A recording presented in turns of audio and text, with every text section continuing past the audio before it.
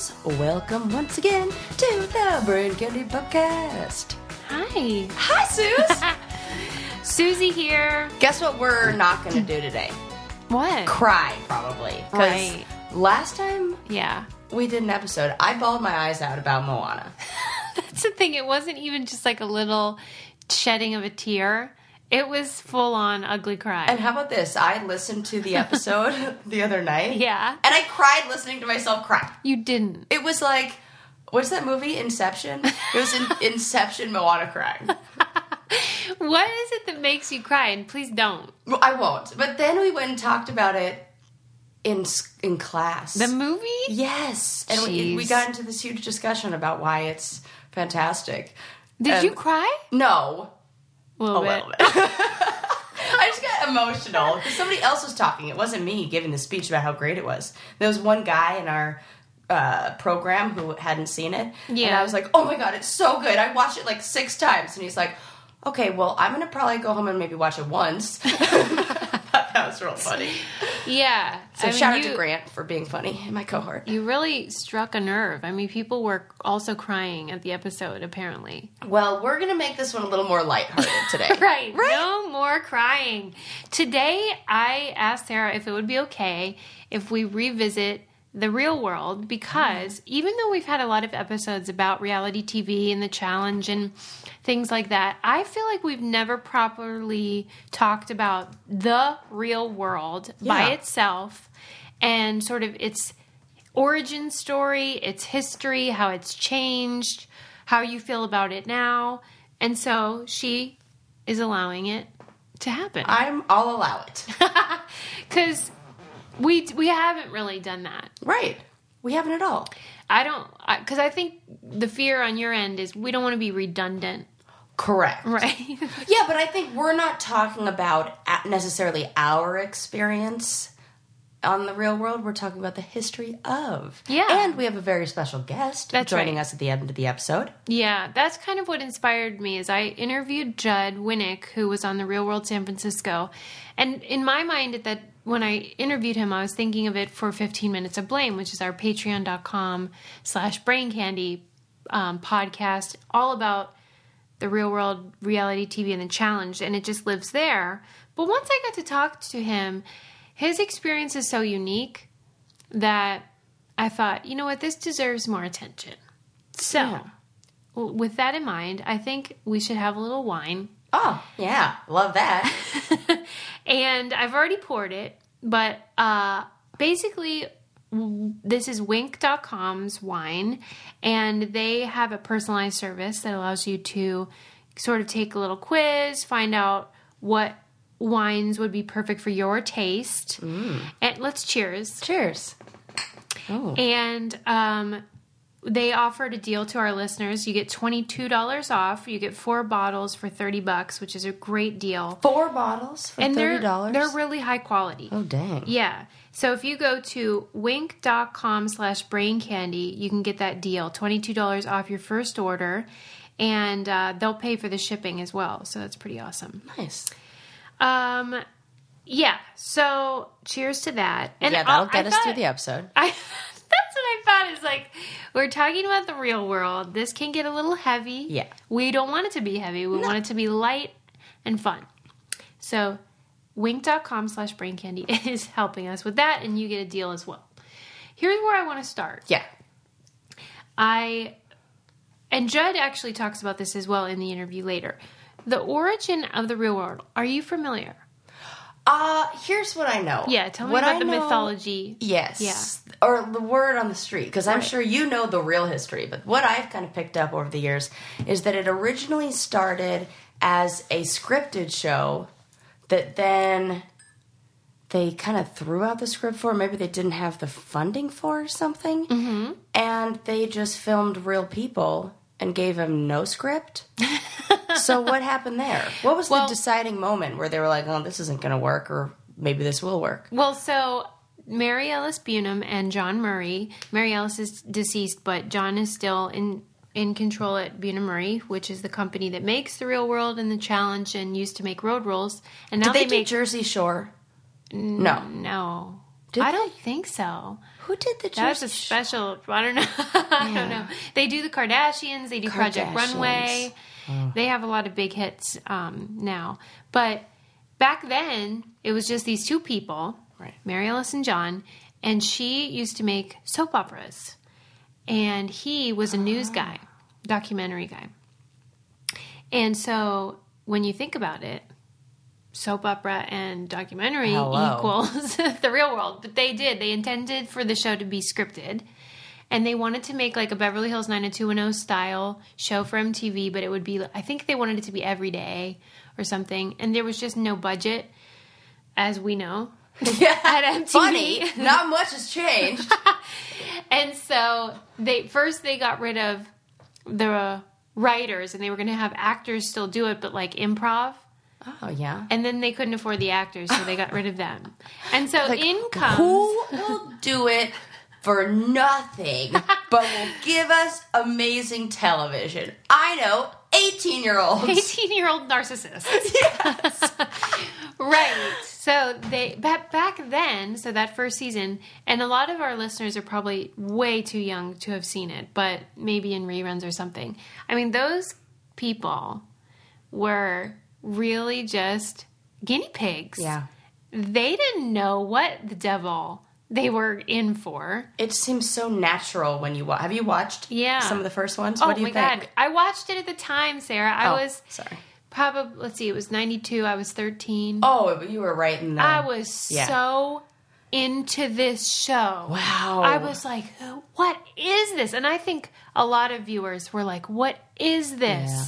It was totally new. And I think for a lot of our listeners that just grew up, later, were born later, they have always had reality TV, so it's not this revolutionary idea. At the time, it was, you thought you were watching something you weren't supposed to be watching. It was like being a fly on the wall. And imagine how you'd be attached to that if you were one of the people who, like you, who got excited about it when it was first on the scene. No wonder you're still so nostalgic for reality television and stuff like that. You still really like that. Well, I like the ones that are real. Yeah, the real stuff. That's why we talked about you liked Rescue 911 and Unsolved Mysteries. Right. It's like all reality show. Yeah, it was cops, real world, and then like America's Funniest Home Videos. So that was like reality in a sense. Oh, I hated America's Funniest Home Videos. Back then, you mean? All the time. Or forevermore. Why? It gives me I have a physical reaction when I see somebody else get hurt. Oh, for Pete's sake. You know that feeling? Don't you have that when somebody falls off of a ladder or something and you like go, like, oh, God, it hurts me? I can't watch it. It's too painful. So wait a minute. For real. You can't watch AFV because, because it's too painful. Yes, same with the skateboard falling videos. Like some of those I can... Wow. People getting hurt, physically, like I am uncomfortable. I feel empathy. It. Yeah, it's like physical though. That's insane. And it almost feels like an electrocution on the inside. It's a weird feeling. It's like like all your nerves just go. Oh, that sounds awful. No wonder terrible. You don't so watch. I don't watch that. Well, a lot of us also did. When children fall, like I see a child fall down or something, or like somebody get hurt in real life or trip, and I go, and I make that noise. Oh my God, Lord help my children. All right, back to the subject at hand. That's so funny. Well, I mean, AFV, when it first came out, that was another show where you're like, this is a totally new idea. Yeah. I mean, there had been Candid Camera and little things like that, but nothing that felt like this video was not something people were supposed to see. This was someone's private video. They didn't expect to be on national TV. Yeah, that is why we like it, because it does feel like we're getting a peek into... Oh, that's the whole thing. You're totally right. It's voyeuristic. Yeah. Huh. So that's what the real world felt like. And it used to be on Saturdays, and I would just wait for it. And I felt like they were so cool, and they were so much older than me, so I thought they were just like the coolest people on earth. Julie the Virgin, remember her? Oh. You don't remember her. Julie the Virgin, not from... Not the Mormon. Okay, that's what I'm thinking. The original. Mormon. I'm not she was on the first original. One. The first one was in Los Angeles? No, it was in New York. New York. And they lived in a loft, like an apartment. Then Los Angeles, then San Francisco. Yeah.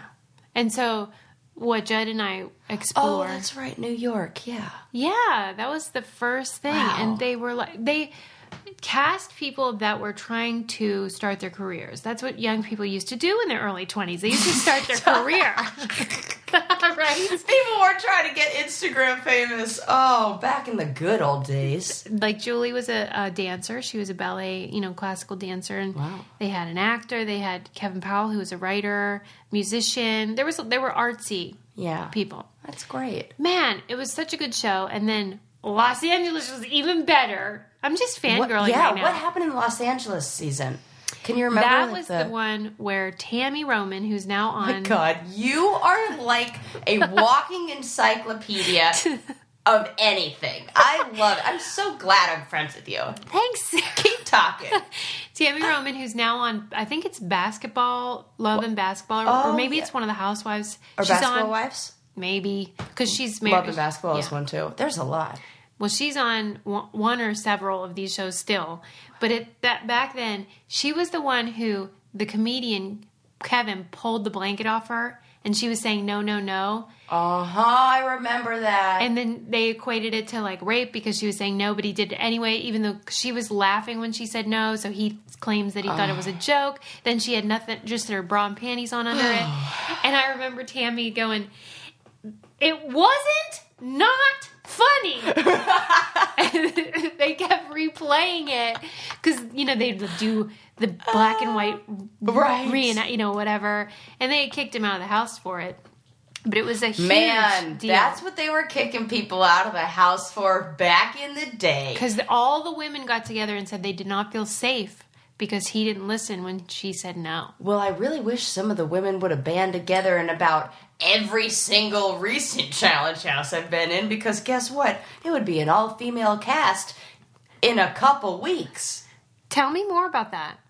I really think there's and you felt it, I'm sure, on the ruins. There's definitely an atmosphere, like kind of a fraternity atmosphere, and there's very much, I would say even, I wouldn't even go so far as to say fraternity. I think it's more elementary school playground, where the boys pull little girls' pigtails, and no means yes, and they're fine with that. And it's like, they take off, your bathing suit top, like yeah, go until your top. That always happens. Yeah. And I, not to get off topic because I really did want to stay on the real world, but when we were watching that video that was the Jenga game that Johnny and Cara Maria played, every time Johnny would take a Jenga out and put it on top, then he would go, "Woo!" and smack Cara Maria on the ass. And she would laugh. And I thought that I remember that. That's how even my friends like Kenny, I love Kenny, but he does stuff like that. Evan, all these guys, you're just an object to their humor or their entertainment. 100%. And so he would. Do you remember him doing? Did you even notice him doing that? I totally didn't. Woo! And then he'd smack him. Absolutely, I know that to be something he would do. And I just was like, well, first of all, my first thought was how he tries to mimic and parrot Evan and Kenny all the time, and he's just like trying to be them. Yeah. But then my second thing was like, why is she letting him do that? And I'm like, oh, I've done that. I've let guys do stuff like that to me in the houses, because if you say something, you're the party pooper. Mm-hmm. But in this case, in the Los Angeles season, all the women were like, hell no. I love that. She said no. Doesn't matter if she was laughing or if she seemed like it was funny. She said no, and then she had no clothes on underneath. Why have we moved so far backwards? This is what I want to know. But that seems crazy to me, because you'd think that 20 years later, right, we would have made progress in this category. It's almost like, because we made so much progress, that people don't feel like we need to fight for anything anymore.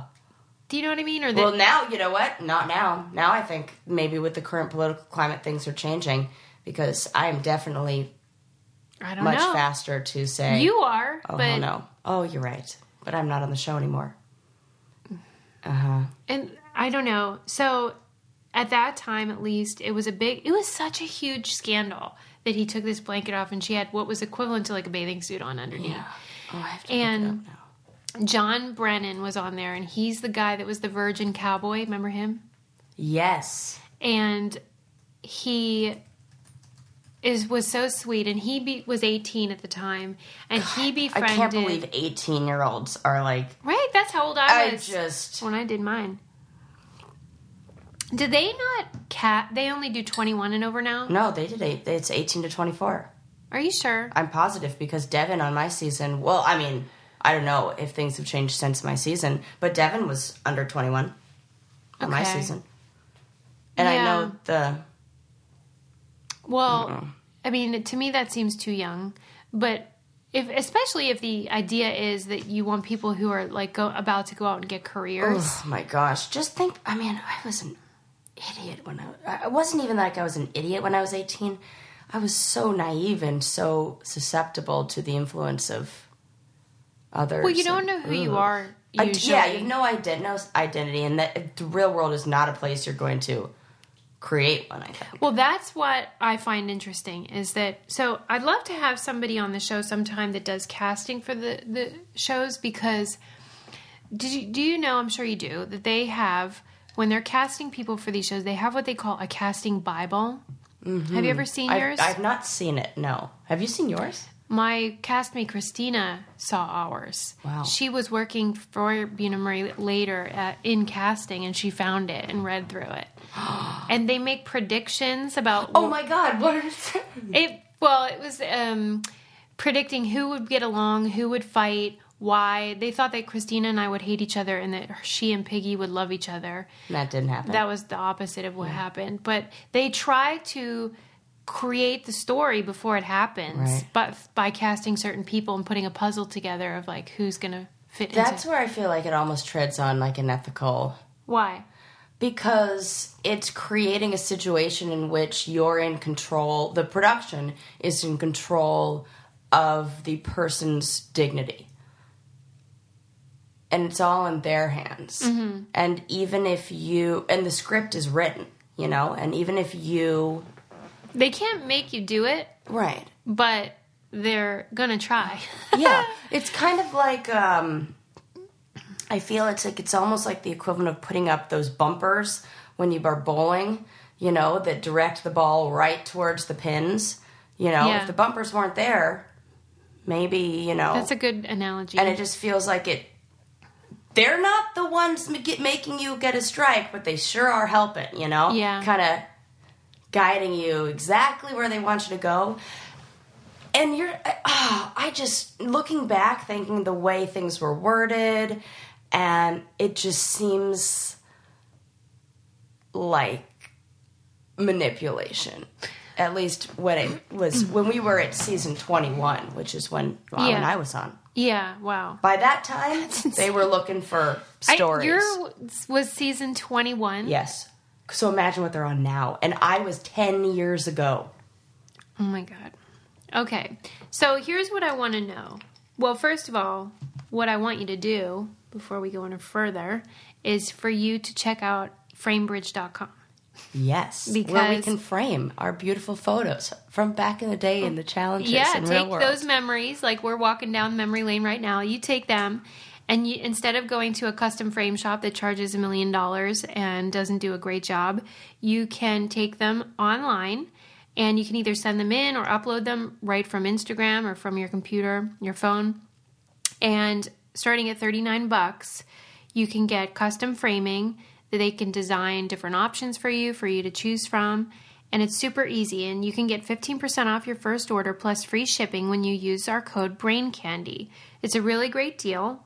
I've done it. I got my doctorate framed. I got a picture of me and you framed. Oh, the silver one. That was gorgeous. It is gorgeous. Beautiful that was one frame. of the choices that the designers picked, and I was like, hell yeah, that looks great.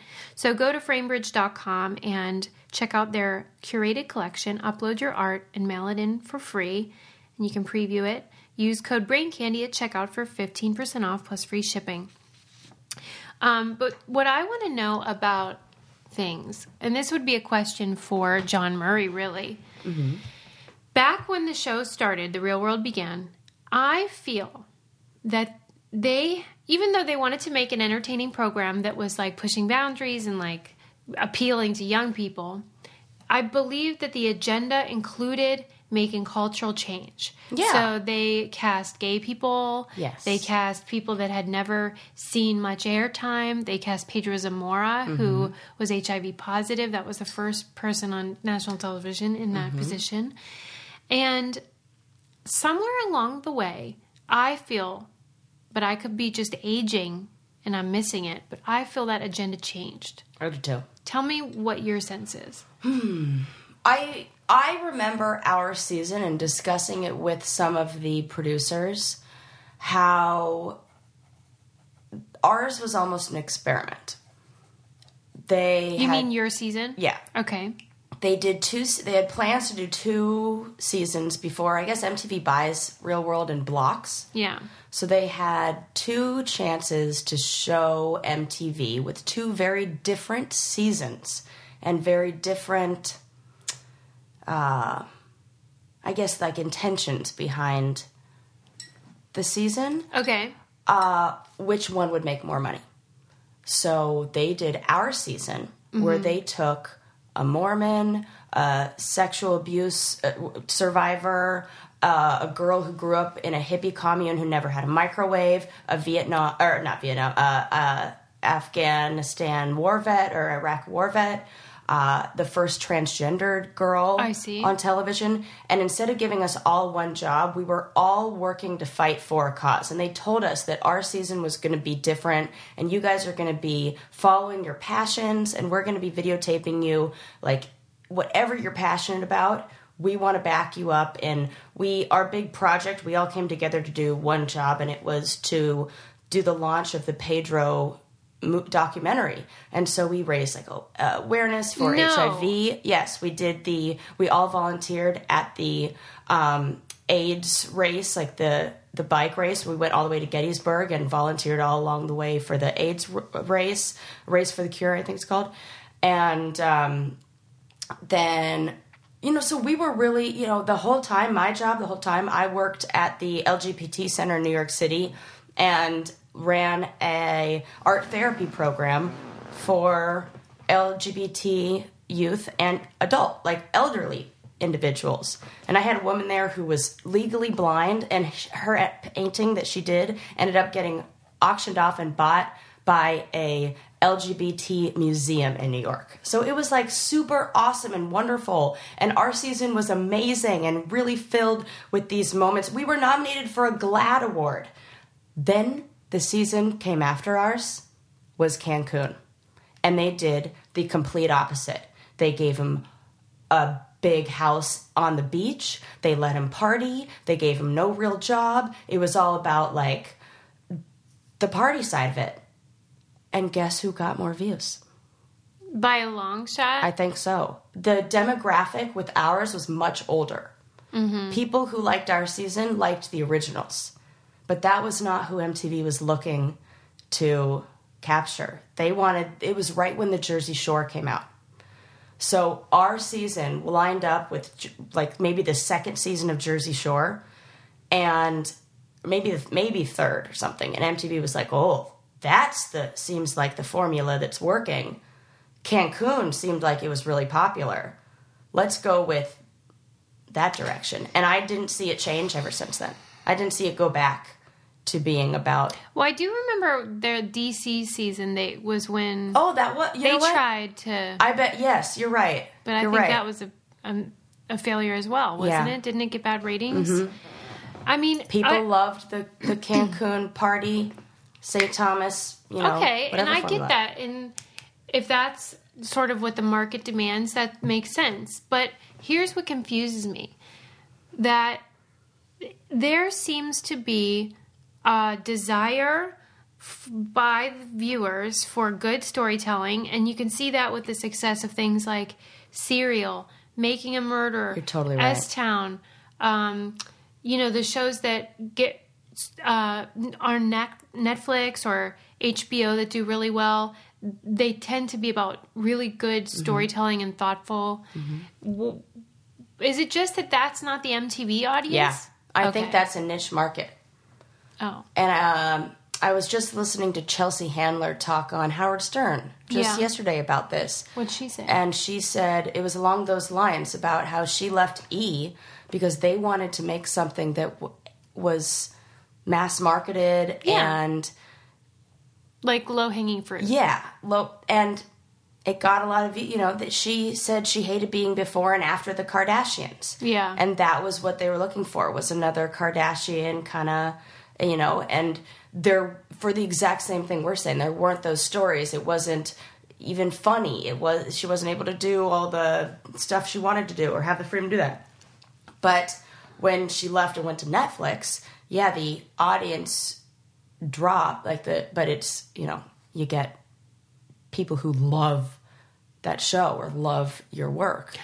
Because I don't feel like they're mutually exclusive, because if we look back at the seasons that were on early in the show's history, they still had hookups and drama and fights and everyone likes that too. I watch those things too and enjoy drama unfolding, but it can still be about things that matter. And I do think they try. Like they talked about Black Lives Matter on a recent season, and I don't know. I think part of it is just that I get older, and the show stays the same age. Maybe you're right. Maybe that's it, and it's just not like whatever seasons you watched are the ones you think were good. Yeah. Kind of thing. I always feel like there is somewhat of like a senioritis that happens to people when they were on the show. How you kind of have this, I don't know, you've like romanticized or like fantasized your season being the good one. Like, I see that with a lot of people. I even do it. Oh, we were nominated for Gladwin. Da, da, da, da. Like ours, where they think theirs is, all the other ones are trash and theirs is the really good one. Yeah. I mean, I hear that from every single new season that comes on, challenge after challenge. It's all about like, oh, our ratings are so good and blah, blah, blah. It doesn't even matter if it was good or bad. They'll always have something to say about. Wow. Yeah, their news. They're like, they get just the same as the graduating class. Like, the seniors graduate and then they look at like the next senior class and they're like, oh, they're not as cool as us. We had the better senior prank. We had better homecoming. We had a better prom. Like, well, here's my opinion though. This is my theory of what changed, because I do think there was a shift. And part of it, I'm sure, is in response to market demand. But part of it, I believe, is that once they created the challenge and that show was established as not as being, here's what it is. It's, in the house and there's teams and you're fighting for money. Then when they're casting Real World and back then Road Rules, they had to think like, would this person also do well on this other show that is our bread and butter as well? So you were casting with different goals. I don't think they should do that though. Because I would imagine that I wasn't one they thought would be a real challenge vet. Yeah. I think. Right. I think they would have written me off as somebody who wasn't going to be good on there. But I would agree with you. So screw that. Screw you guys, because you don't know who's going to be awesome. Well, that's true. And for me too. But that show didn't exist when I was cast, so... that wasn't, a consideration. I remember when the challenge was Real World versus Road Rules, and it was so good. Yeah, but do you remember was it? Maybe it wasn't. Challenge where I just don't even remember what it was. They were in the forest, and they had to do something on a log where they had to get the whole team from like one side of the log to another. And we did the exact same thing at summer camp, and I was like, oh, I did that! Sarah liked when the challenge was just about having fun and bonding. I did, and everybody was such a team. Oh, man, those were the good old days. Here's a factoid that I think I told you, but I want to tell the audience, which is that when the first season of The Real World was being made, the pilot was created with 7 people that were not used in the actual show. Even though the show got picked up, they had recast the whole thing. Got it. But they had a pilot. They had a pilot. Yeah. And I forget they call that, they have a name for like what they are. Like, season 1/2 or something. Oh, yeah. But one of the people in that pilot became the voice of Daria. Oh, and is very successful. Yeah, you were saying that. That's awesome. And she is probably so much better off. She should thank her lucky stars. I bet there was a time when she was like, man, I wish I would have gotten picked for that hit show, The Real World. Right. And then it was like, oh, wait, no, I can be successful. Tracy Grandstaff. Yeah. That's her name. Yeah. And so, dang. Daria Morgendorfer. Can we go as Daria and Jane for Halloween? No, we can't. Why? So I think we already chose what we're going to be, didn't we? We're going to be Bob Ross and a happy little tree. We have so many, because I also wanted to be You Can Call Me Al, Paul Simon and Chevy Chase from that video. Right. We're going to have to go to several parties. Several. Worried about letting someone else pick out the perfect avocado for your perfect impress them on the third date guacamole? Well, good thing Instacart shoppers are as picky as you are. They find ripe avocados like it's their guac on the line. They are milk expiration date detectives. They bag eggs like the 12 precious pieces of cargo they are. So let Instacart shoppers overthink your groceries so that you can overthink what you'll wear on that third date. Download the Instacart app today to get free delivery on your first 3 orders, while supplies last. Minimum $10 per order. Additional terms apply. And then here's what I want to know. Do you remember anyone from any season of The Real World where you do not know where they are now or what they're doing, or like you would want to know? Because there are some that have dropped off the earth. Yeah, where is that cowboy? He is going to be on 15 Minutes of Blame. Oh my gosh, look at how I asked. And there he is. But he still lives in Kentucky, and he still sings. He's now worship leader at a church. Still not married, though.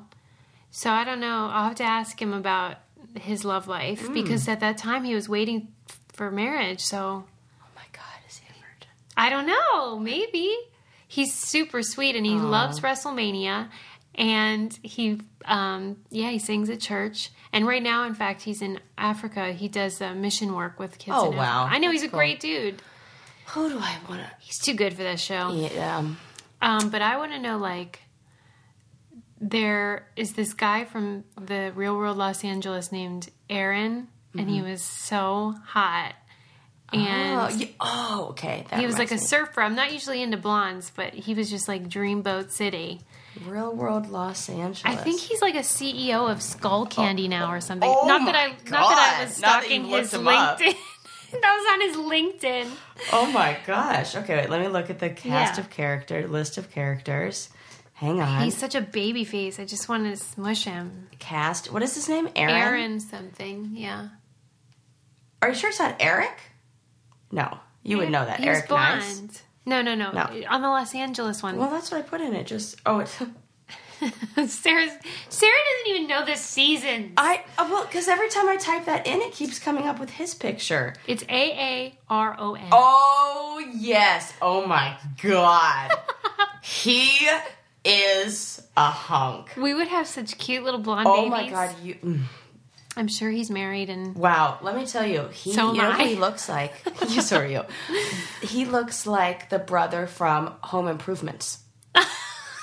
Jonathan Taylor Thomas. No, the older one. Oh, look the other one. Yeah, Zachary Ty Bryan. Yes! I know you knew all their names. Go figure. How do you feel about Beth? Well, okay. Let's talk about Beth. Yeah. Have you ever done a show with her? Yeah. Oh my God. Did you? No. Oh. Beth was on Gauntlet 2 with me. She's an interesting human being. Where do I start? So, by the time she was on Gauntlet 2, she was, an OG. Because she was on in 1993, her original show. Oh, my God. Yeah. And so... people were kind of teasing her because I remember when she went up against Montana in like the gauntlet, and Timmy called it a truck and tractor pull. And I mean, people. Timmy Meg is the funniest person on the planet. He, was referencing the fact that well, first of all, probably that they were two of the bigger. I mean, they're not big in life, but like on the show compared to like Cameron, right? Who's like a twig. Or you, yeah. But so. and also that they were a little older and that they were, it felt like a little weird that they were there. Yeah. And I remember one time being like, Beth, you look great. What's your secret? And she's like, Botox. And I remember thinking, oh man, she's old. Meanwhile, I'm like, I've got that started at like 30. But, you know, to a 20-something, that's why they make fun of how old I am. To a 20-something, they just think we are ancient. Yeah. Because I thought that about Mark and Beth. And I'm sure. And now I'm like, oh, wait, they were God. young whippersnappers. There are sure a lot of stories from... What do you think about Beth, Miss Quiet as a Mouse over there? I don't trust her at all. I don't know why. But I just You never met her. Never met her, but I wouldn't trust her. She's a little sneaky Is she the devil. one who got her clothes thrown in the pool, or did she throw the clothes in the pool? She got them thrown in the pool. Uh-huh. And now there's like a Beth rule. There's like some sort of thing in the... Well, you know what's... I was thinking about that. Who threw them in? I can't remember. Was it Tanya? Tanya. It probably was Tanya. Boy. See, I didn't want to go down the challenge path because it becomes this whole weird world of human beings mixing that should just be kept apart. We should all be in solitary confinement. But she has kids now. She's married. We heard the rumor that she was going to be on an upcoming show, which would be really, really something to see. Yeah, I would be excited to see that. Why It'd not? be like, what's that movie where all those old people run amok from the 80s? Oh my gosh. Cocoon? Yeah. It would be like me. It should be me, Mark, Beth. It'd be like Cocoon. But yeah, and she hangs out with that you-know-who that I hate. Yeah, I hate too. We won't utter his name because Right. he would like it too much. Yeah, man. Anyway, Oh my gosh. So I find the history of the real world to be so interesting because of the changes that I see. And then after your season, which was, you know, as you said, 21, the more recent shows have added all these weird components. Yes. As if like just 7 people that shouldn't get along in living in a house is not enough anymore. We have to... I remember I tweeted whenever they announced that the show was going to be Real World Skeletons. I was like, I hope it's just a bunch of bones laying in a house for each episode. Just like skeletons hanging in there.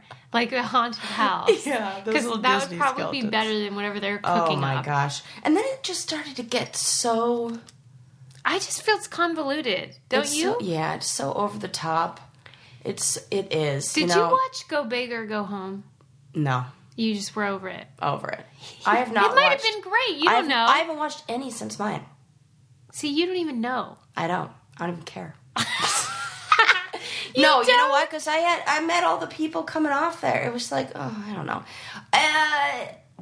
And I just kept hearing from production that they don't know how long it's going to last because these new kids who come on care more about their... Like the social media stuff? Yes. They care more about the fame afterwards than they do being on the show. And you have to be really... I don't know, though. I mean, I think it's really an unfair... I think that's unfair because even Judd said by the time he went on, season 3, he knew exactly how big this show was. And that he had watched, you know, once you've seen the show, how can you ever not... I guess maybe they're smart for caring about that. I mean, it would be silly to think someone wouldn't be excited about being on national television. That's exciting. Yeah, of course. Or being maybe getting more followers or whatever. But I guess the majority of the conversations in the house and the interacting in the house was about life after, not life on. Really? So the people the producers I heard said it was very difficult to shoot around that because you they can't use include any of it. Yeah. It's not good. It's not good TV. This speaks to something that Ken Olin, the executive producer of This Is Us, talked about in the interview we did with him, which was the real breakout star of that show is named Chrissy Metz, and she's a bigger woman, and she came from having done very little work in the entertainment industry, and he worries about her because the fame that she now has is just enormous. Yeah. And I'm like,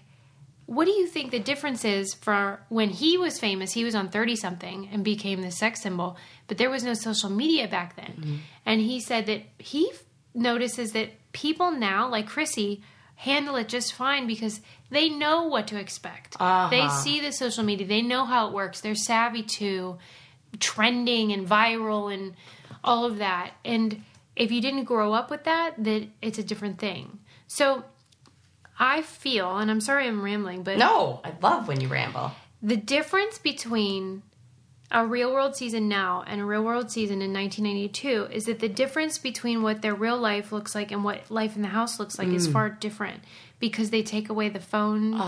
You're right. Like, we're always on our phones. And I know now they've, like, allowed them one house phone to, like, take pictures and do videos and stuff. But it's still controlled by production. They can't post any of it until after. That's not how people live now. I think they should just let everybody continue posting. People would still watch the show. Of course they would. In fact, it's exactly like the Hitmakers where they said spoilers make you like it more. It enhances In fact, they enjoyment. should do that. Yes. Oh my God. Suze, why don't they just hire us to consult? For Christ's sake. You know what? I'm saying it right now. Mark my words. Next season or 2 seasons from now, they will do that. And it will be because they listen. Yeah.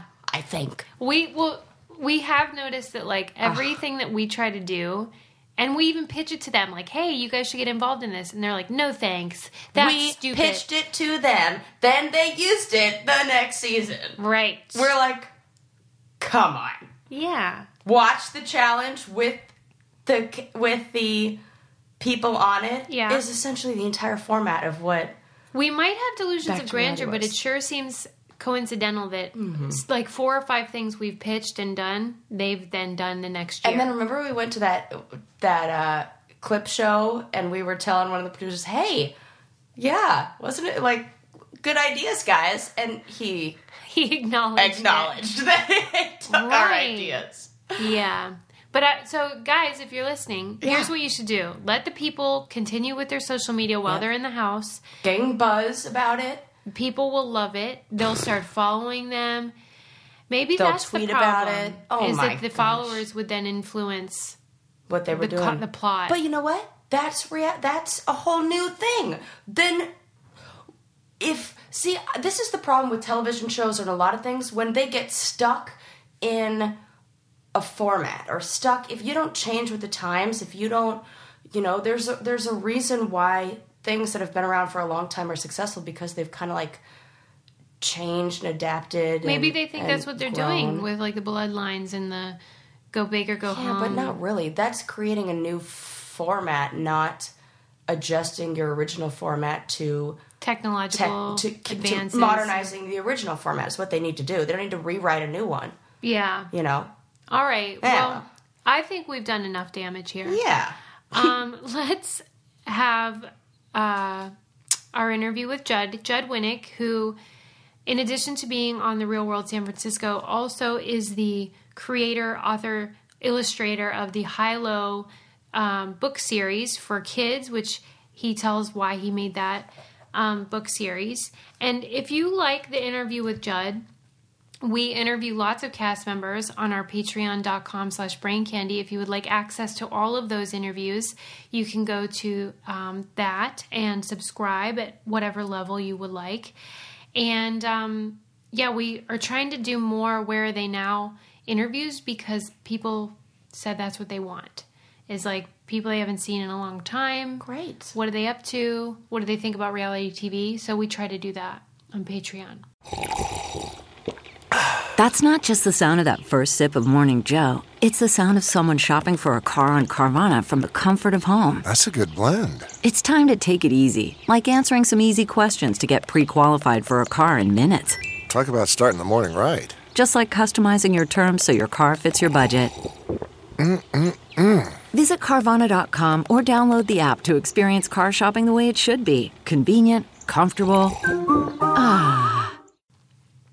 So enjoy this interview and give Judd some love on social media as well, because he's delightful. Welcome to the show, Judd Winick. I would call this person an icon of reality TV, but now is so much more. Judd, welcome to the show. What are you doing here? You don't belong on this show. You're too good for us. Well, I'll take issue with the icon thing first. We tend to think of like as the old people from reality TV. You're a legend. Oh, please, it has been 23 years. And when we did The Real World, there was only 2 reality programs on. It was just Real World and Cops. Right. That was pretty much it. And that was just, guys in their, white tanks standing on the lawn, drunk, trying to tell the cops, like, no. Listen, it's all good. It's all good. And it's kind of the same as The Real World, if you think about it. A little bit, yeah. Not much has changed. Well, let me start at the beginning then. Whenever you were auditioning, I guess, for the show, did you think it was some big whoop, or did you think, oh, this will just be a fun little thing to do? Both.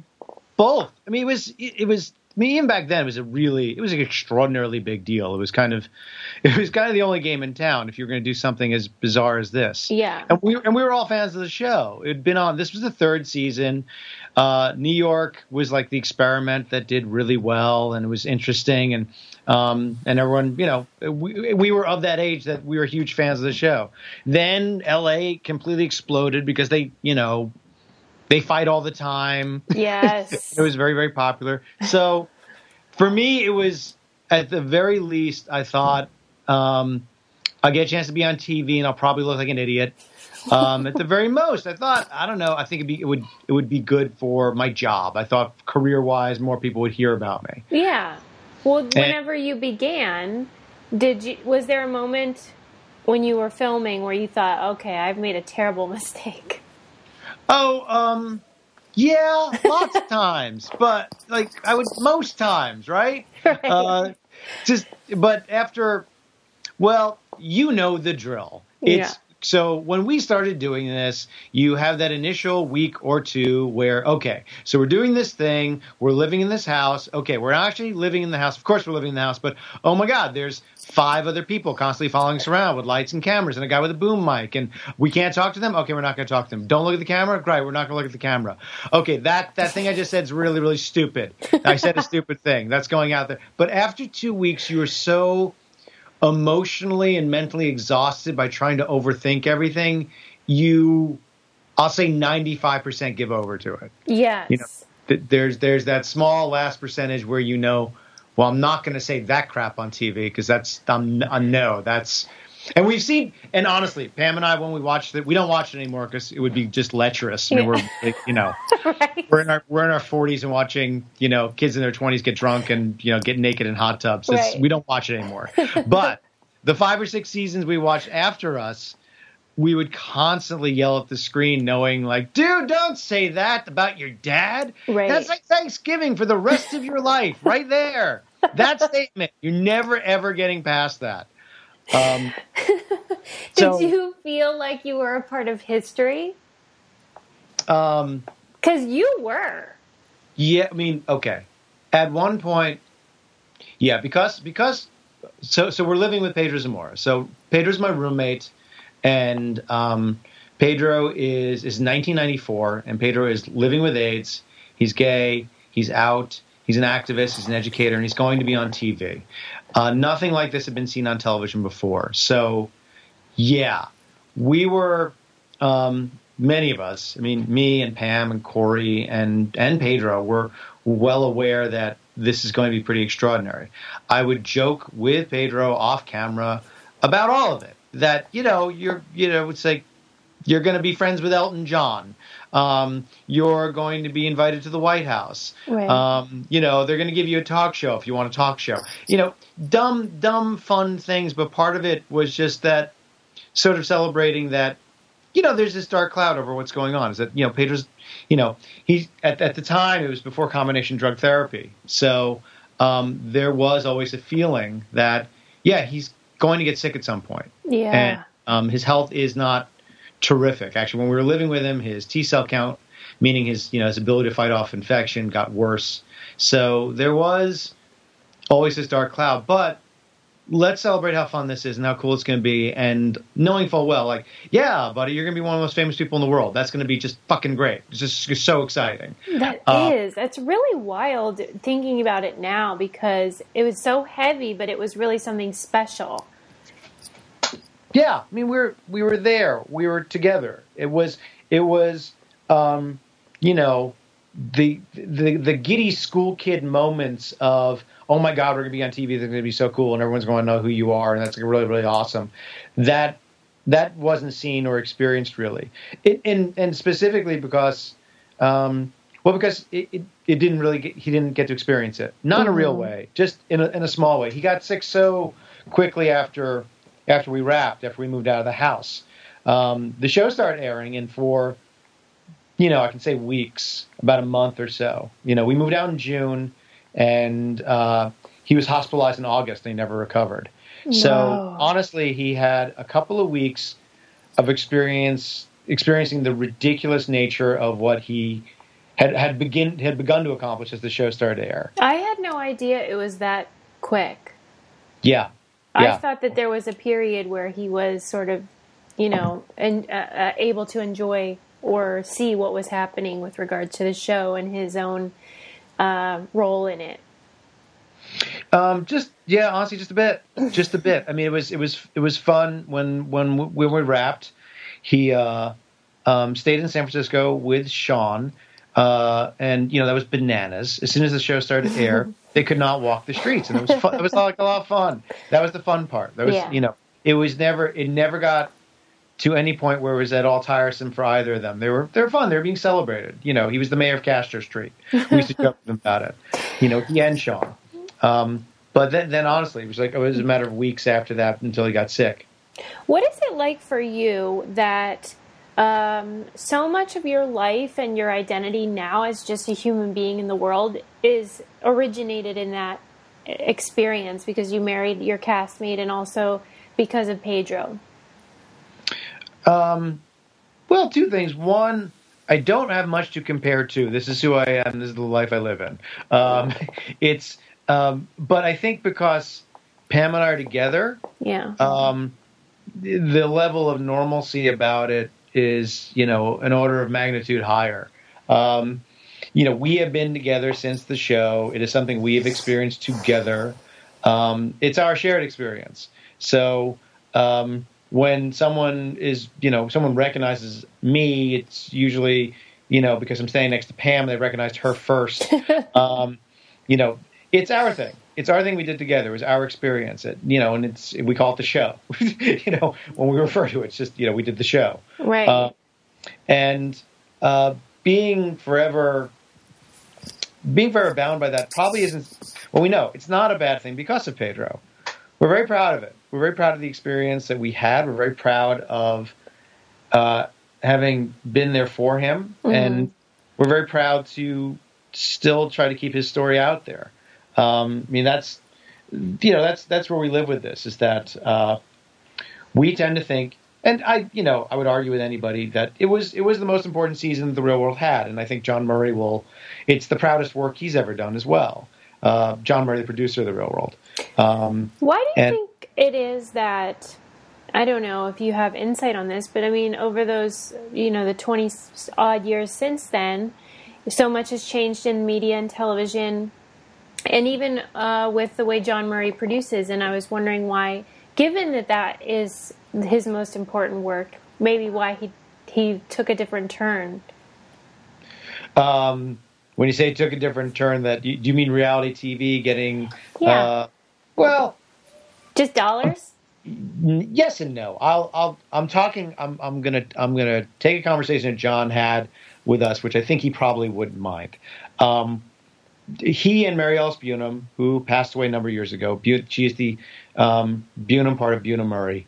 So he and Mary Ellis had, they got into the Real World to, I don't know if this story's been told, but a lot of people think they're basing it on this PBS show called American Family, which is a documentary about American families, One American Family. And But what happened was John and Mary Ellis come from a soap opera background, and they wanted to do a soap opera for MTV.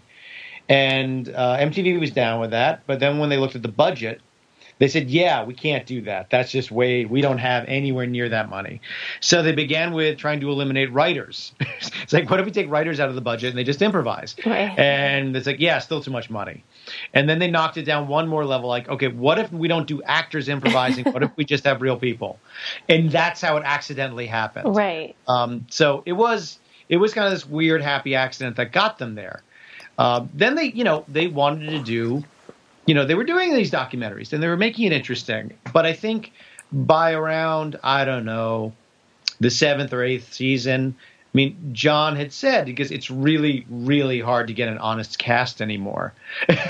And he meant that, like, yeah, hey, 22-year-old, 6-foot blonde guy who lives in Los Angeles and just tends bar. You really, really have no other aspirations? Like, what do you want to do with your life here in Hollywood? Like, nope, I'm just hanging, man. Really? So you don't, nothing, and I'm just going to throw it out there, in the entertainment business at all? No. So I think after a while, the show got too popular that, they tried really, really hard. And if you look at the cast, they still do try really hard to get, we'll call them real people, just honest to goodness people who think it might be fun or actually want to have some kind of experience. But with the folks coming at them, it seemed that they did, I think, at one point just kind of throw up their hands and say, okay, let's do what we can with what we got. So I'm not putting the entire blame on the world at large. John and Mary Ellis could have always walked away from it, but I don't think they wanted to. I think within what they do, they still do amazing reality TV. And the possibility for amazing reality TV still exists. You can't manufacture it. As much as people might think putting Pedro Zamora on the show was something manufactured, they didn't know what would happen. They didn't know what an extraordinary experience it would be. So sometimes it's actually just sitting in the field waiting for lightning to strike. CarMax is putting peace of mind back in car shopping by putting you in the driver's seat to find a ride that's right for you. Because at CarMax, we believe you shouldn't just settle for a car. You should love your car. That's why every car we sell is CarMax certified quality, so you can be sure with upfront pricing that's the same for every customer. So don't settle. Find love at first drive and start shopping now at CarMax.com. CarMax, the way car buying should be. Are you a person that, even though you don't watch The Real World, are you a person that is a consumer of reality TV at all? Yeah. I mean, I was about to say, aren't we all? Don't we all watch some of it? We love, and I've always loved, Project Runway. And yeah. I'll even say that was even before Una Murray took over Project Runway. We love Top Chef. We spent a very long time watching Survivor. Survivor is interesting because Survivor was kind of the first offshoot of The Real World that became an honest-to-goodness game show. Right. You had Big Brother, I think, before that, but we were really, really interested in Survivor. Just, for that factor. Because Susie, you've been on TV, and you know the Frankenstein monster that is a reality TV show, and you can watch it and look at it and go, yeah, that's camera bullshit. That's not really happening. Like, yeah, those 7 people just didn't get into that restaurant and walk past that velvet rope. That's bullshit. That's because the cameras are there. You can smell it, you can feel it. So, and also watching a show and saying like, okay, that's an editing. That didn't really happen like that. Like it happened, but they're kind of covering with editing. It's like that guy's wearing 4 different shirts in the course of one conversation. Right. That's happened months. It's that's part of why I do these type of interviews, because I love different reality TV shows, but I feel like it's important for the viewer to be discerning, or at least have an awareness of like there's more to the story. And that way you can just watch with some sense of insight. But like a lot of the shows that you're mentioning, like Top Chef, Project Runway, have to do with people exploring their career, which you actually did on your show. And we watched you budding and going on meetings and drawing, and then you continued to do that. Tell me about it. It was yeah. I mean, I was a broke cartoonist when I did the show. It's one of the reasons why I did the show. Yeah, that was, I think, honestly, at the end of the day, why this kind of quasi-boring white guy got on the show was because they were interested in me doing just that. You know, like you don't see too many cartoonists, and also I just flopped out. I had a development deal with a newspaper syndicate prior to the year before, and I got dropped from my contract. So I had moved back in with my mom and dad. I was at the end of my rope. So going in the real world was a lifeline, and I told them, like, no, man, I'm going to look for work. That's 6 months without rent and a chance to be around, in San Francisco, which, it was things I wanted to do. It's like, I'll go to the newspapers, I'll go to the free weeklies, I'll look for illustration work. There's things I want to do. Yeah. Was it strange, though, to do that publicly? No, I think for me that becomes, again, Susie, you know the drill. We are not private people, are we? Well, I'm sure not. No, but you're more normal. I feel like you're a normal human being. No, I think I'm just as narcissistic as a good quarter of the people on the show. You have to be a little bit self-important. You have to be a little bit. I'm comfortable getting up on the stage and having people look at me. Yeah. I think if I was all calculated about that, it was like, well, yeah, I'll go on job interviews, but I might get more job interviews because I'll say like, hey, I'm bringing the real world cameras along. Would you? Honestly, the production told me not to say that. Like they actually instructed me, and I didn't. But it kind of worked out to my benefit in the way that I would make these calls if they had any kind of interest. We were setting up a meeting for me to go someplace. Then production had to call, introduce themselves, explain what they were doing, and then we'd have the meeting. I don't think I was able to book meetings because of it, but I was probably able to keep all the meetings because of it. Yeah. It's like, holy shit, the real world's coming here. Okay, I got to go get a haircut and put on my good suit. And, MTV's coming, guys. MTV's coming. Right. So, whether I got a gig or not. And a lot of it, some of it sometimes was, I don't know, maybe some folks, it was pretty fabricated because a lot of what I do is I mail shit in. I mail it in. They read it. If they like it, they ask for more. They don't care to meet me. But because I was in San Francisco and I said, you guys are local, I'd love to come by and just like meet you if you have any interest. And, so I was okay putting my stuff out there. I also felt that, that was sort of just, I told you, one of these sort of, skeezier things I was doing was hoping that, I don't know, maybe someone will see my work watching the television show and go, yeah, I want to hire that guy. Well, to even think of it as skeezy is so weird in this world now because that's what everyone's doing. It's like branding and Instagram and post this and that just in the hope that like, hey, notice me. But like you were like the pioneer of it. I'm trying to work it. Yes. Yeah. I was the first dirtbag through the door who saw this as an opportunity to do something with it. Yes. Well, it clearly worked out. So let's hear about Hilo, sir. Yeah. What in the heck? What's that? I'm like, what in the heck, Mr. Bestseller? Come on. Well, yeah, one can actually draw, I was going to say a straight line, but a very, very curved line from my experience in the real world to doing this book series in a lot of ways. Way back when I wanted to do comic strips, and actually that's what I wanted to do when I was on the show way back when. For those of our younger listeners, comic strips are these things that appeared in newspapers, and newspapers are like iPads made out of paper, which have current events on them. Oh my You God. may have heard of these things. It's so sad. I wanted to do a comic strip, which is comic strips are kind of like they're all ages affairs. They're not for grown-ups, not for kids, they're for everybody. And then over the course of my 23 years since then, I got a syndicated comic strip. I did an animated series. I wrote superhero comics for about 10 years. Then I developed live action TV for a while, nothing of which got on the air, but, pays okay. Yeah. Which sort of brought me full circle to my son, who's 11 now, but, 4 years back when he was 7, he was taking a big interest in superheroes and wanted to read some of my comics. Dad, can I read some of your superhero comics? And, can I read some of your Batman comics? And I had to tell him, no, you may not. Right. Because I think, even non-comic readers, you've probably heard about that. At some point, superhero comics got dark and gritty and edgy. So I was one of the schmucks who did that. I spent 10 years of making comic books very serious and dark and edgy and gritty. And then it came back to bite me in the ass because my son couldn't read any of my comics because they were dark and edgy and gritty and were for teenagers and grown-ups. Yeah. So I got him this series that I knew I loved. It was one called Bone, which is by this terrific cartoonist named Jeff Smith. It's incredibly popular. It's got millions of copies in print. And my son just went apeshit. Just bananas, loved it. And I'm to know Jeff Smith. He's a friend of mine. So I told Jeff that my son just went apeshit bananas for Bone.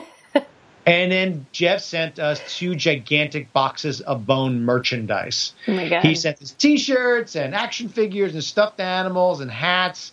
And my son became a Bone super fan. Right. And I actually got jealous. Oh. The catalyst for this was spite and jealous friend of mine who had stolen my son's love, and I was going to win it back.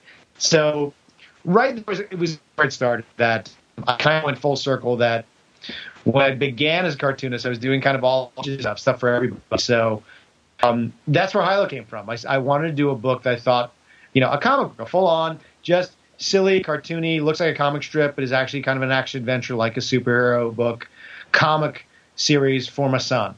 Did you win back his love? Yeah, he loved it right out of the gate. That was like really, that was fun. That's awesome. He's perfectly happy to answer the question to anyone, like, do you like Bone or Hilo better? And he'll even say, like, well, I like Hilo because my dad does it. Oh, Which man. So it's nice. That's the best. And my daughter's gotten in on the action as well. So she, for the second book, she was pitching that I put a cat in the book over and over again. She would pitch every day, like, Dad, did you put a cat in the new Hilo book yet? I love that. Much better if you put a cat in the book. And it did. It actually turned out to be a real breakout character. She was very, very popular. It was this anthropomorphic cat, a cat that walks around like a person. Her name's Polly. She does magic, and she became one of the most popular characters. So my daughter regularly now pitches ideas to me. I love that. Yeah.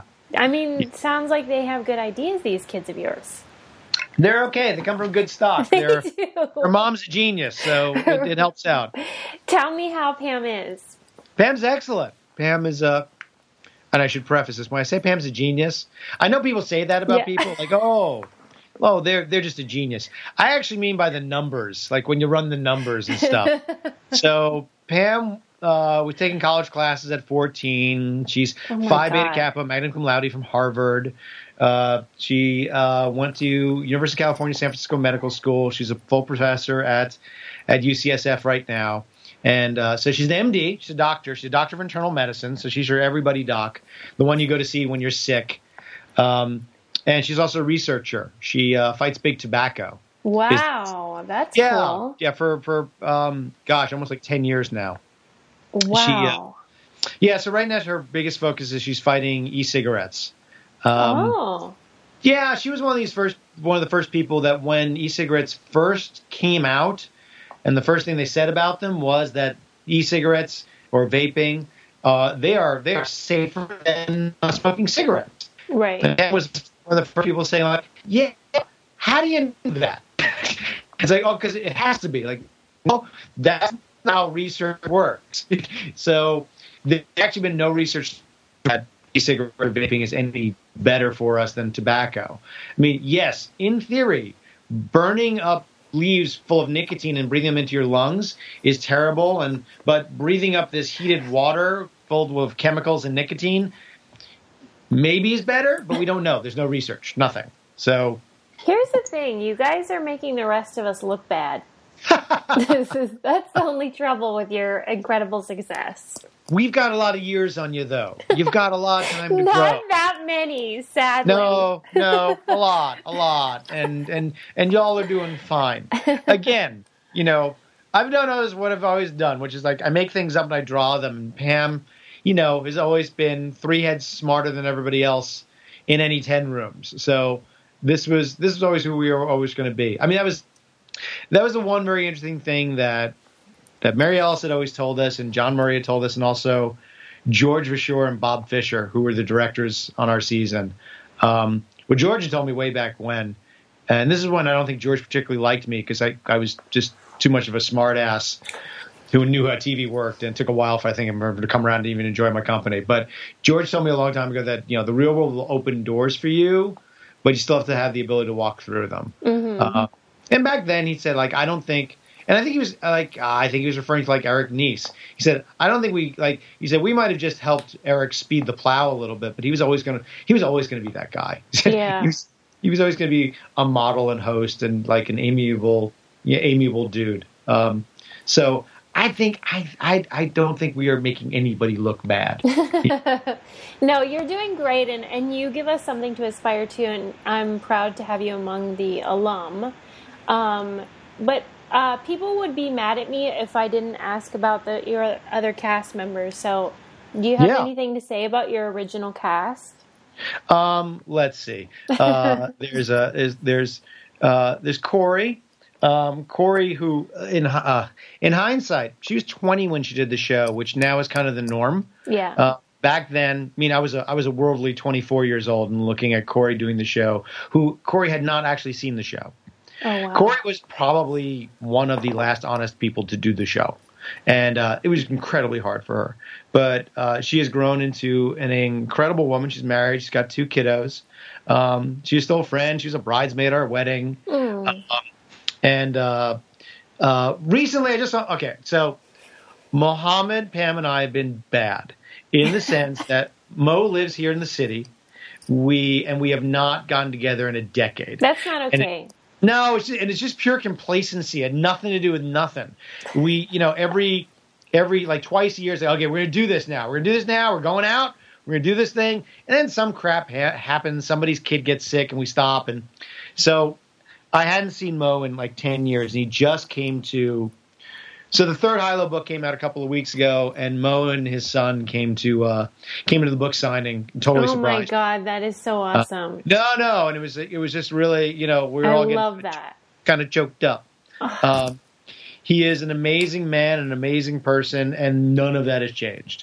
Everybody really else, I can't really tell you too much about. Yeah, right. Yeah, it's just like real life. You leave high school, and some people you stay connected with, and others you don't. Yeah, some you live with and have children with, just right. See, I go for the crew members. That's my thing. Say, you came home with a door prize as well, didn't you? Right? Right? Poor guy. I sure did. Yeah, no. I'm sure life is terrible for him. I've seen. Seeing pictures of both of you, you both did fine. You're both beautiful people who've made a beautiful person. So congrats on that. Well, and congrats to you on both the family and also Hilo, which I hope everybody buys because, I mean, that's a really special thing that you created, and I hope you just keep making more. Oh, well, thanks. Yeah, no, there's plenty more. There's 6 in this series, and I finished the first 3 are out. And next 3 come out 1 a year until I'm done. And I must tell everyone that when you make things for your kids and your kids like it and then other kids like it, it's better than drugs. It's like the best recovery program in the whole wide world. Oh. Like you want to know like what it is to feel stoned? Go to a school and have 300 children scream when you get up on stage, which I didn't see. Yeah, I didn't see this part coming, and it's because they read the book, and that's so cool. No, cartoonists don't get this gig as well. So usually we're like we're in our rooms and we draw and we send crap out there and that's it. But actually having to get a chance to like meet the people who read the books and they're excited to shoot and stuff, it's just honestly better than drugs. I highly recommend it. That's so special. I'm gonna say goodbye to the audience and then you stay on and I'm gonna say goodbye to you properly. Everybody say thanks to Judd on Twitter. What's your handle, Judd? It's Judd Winick. Go to Judd Winick. You can find me there. Twitter. Yeah. Come find me on Facebook. I just recently filled up with friends, so go to the fan page. It's Judd Winick's Pillow Fort on Facebook. So come sign up there. Everything's the same. And thank you guys so much for listening and tune in next week. 1, 2, 3, 4. Those are numbers. But you already knew that.